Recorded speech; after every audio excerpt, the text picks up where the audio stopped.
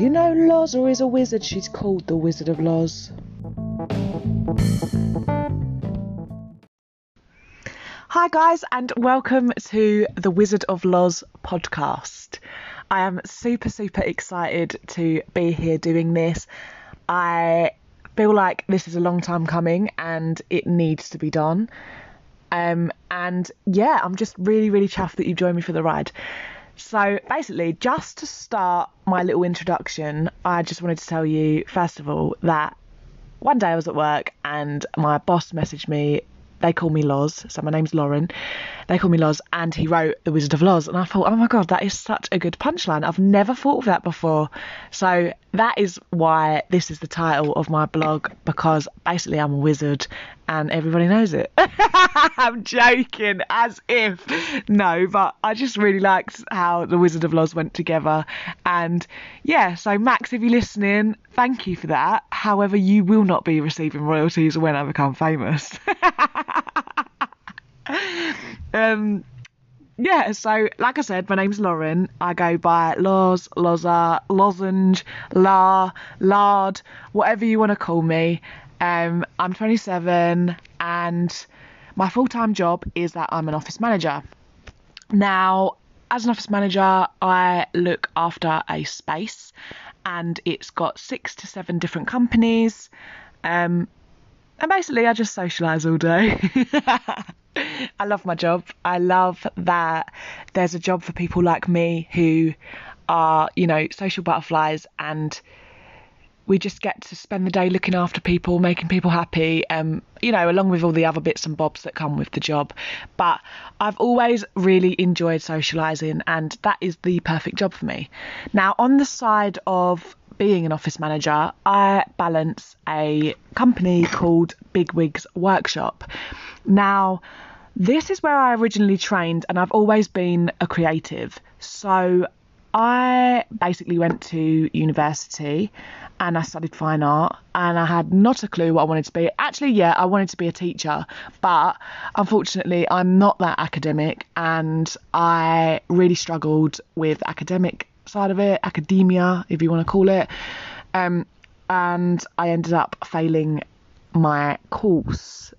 Actually, long story short, is I failed my course because I was in Camp America in New York, and one of my paintings fell off the wall, and my university emailed me and were like, if you don't come back and put that picture up, then you fail your course. Now, unfortunately for me, I wasn't much, well, I didn't socialise much at university. I hated it and I didn't go in. I had two free friends, contacted them all, and they all went in the country. One was Greek, one was Polish.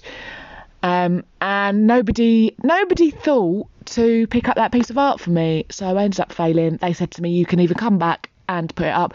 And I thought, you know what? No, I'm going to stay in New York and I'm going to live my best life and do Camp America. And I did. And then when I got back, I'd failed.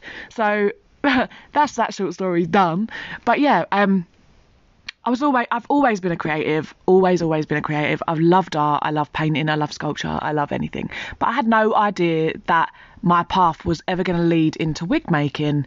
Now, what happened was I bumped into a friend in the pub, and she turned around when I was unemployed and was like, oh, there's a job going at my dad's company, do you fancy doing it? And I was like, she didn't tell me much about it, and I basically went in the next day and it was hard cap wig making, and I'm not even joking, I didn't even know a job like that existed. I looked around and there was so much creativity, and I just fell in love.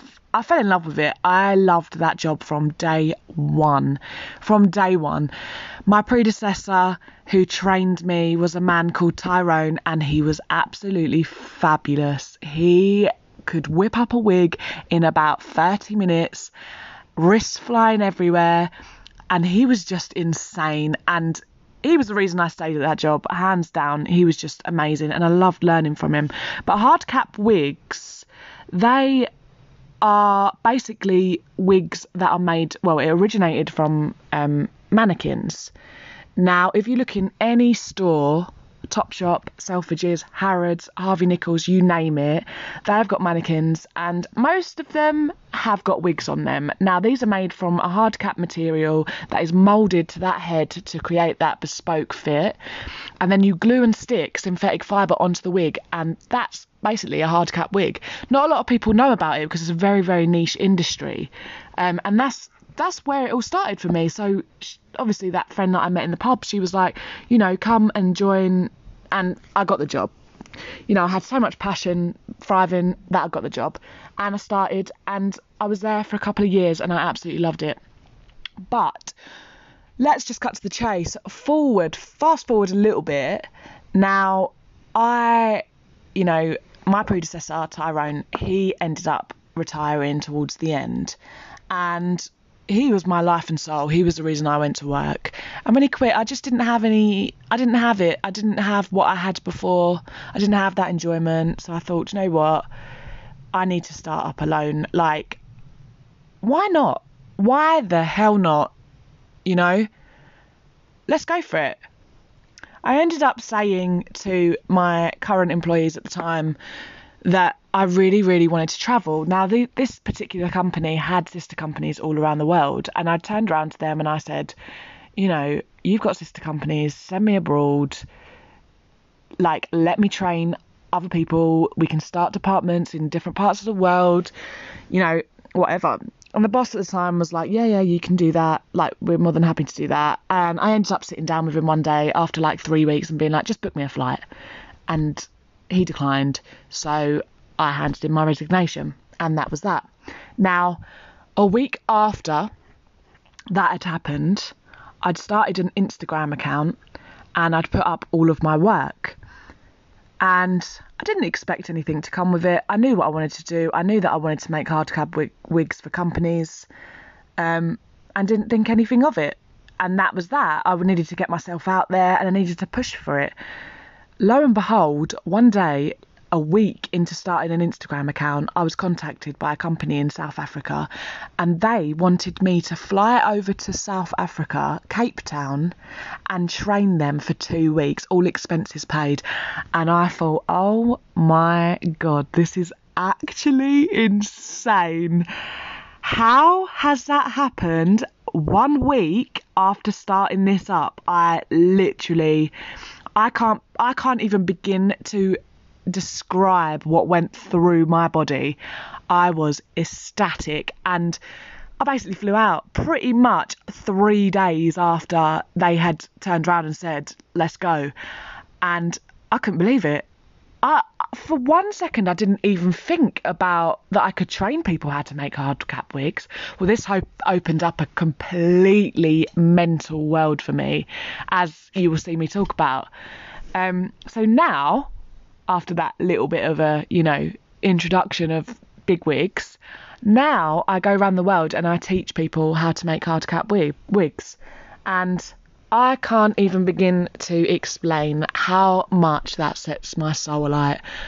I have been pretty much all over the world, and the stories that come with it are just phenomenal, and they need to be told. They need to be told. It's absolute magic that my pathway has fallen into something that I didn't even know I needed, but I cannot live without it. I literally cannot live without travelling, and that feeling of me getting on an aeroplane and I'm sat down and we're about to take off, oh my God, I can't even explain what goes through my body. I am on top of the world. It's the happiest I will ever feel for the rest of my life, I think, when I'm in that position. The thought of going into the unknown and having, you just don't know what's going to happen. You do not know what's going to happen. And hands down, everything's going to be absolutely amazing. It is. You have to go in thinking, you have to be excited for it. Honestly, it's just the best thing for me. And yeah, I've got tons of stories to tell, and I honestly can't wait to share that with you. So that's that. So office manager, number 1. Big Wigs Workshop, number 2. And number 3 is that I've been a face painter for the last 10, 11 years. And I've worked on anything you can even imagine that comes along with face painting. I've worked red carpets, I've worked millionaires' first birthday parties for a princess, I've worked in community centres all around the roughest parts of East London. London and East London. I've worked everywhere. I've worked in every chronicle of London you can imagine. I've done it. I've been there. I've worked for every council, and there's obviously so many stories that come with that as well. Absolutely love face painting. It's not even like a job for me, or the same as teaching as well. Like, they're just things that are like hobbies, and I just really, really enjoy them. So yeah, that's a little bit about me. It was pretty long-winded to start with on an introduction, but I just wanted to, let you know where we're at. So, office manager, face painter, wig maker with the company. And obviously, you've got everyday life. You've got, I struggle with my weight. I want to talk about that. There's so many things that I want to talk about. I want to get my voice across and, inspire people if I can. Because I was in the hairdressers the other day and the lady said to me, oh my God, you need to do a podcast, and you need to tell everyone about your story. And I thought, you know what? I'm going to do it. What have I got to lose? I've got nothing to lose. Let's go for it. So here we are. That is my introduction, and I will see you on the next podcast. See you later.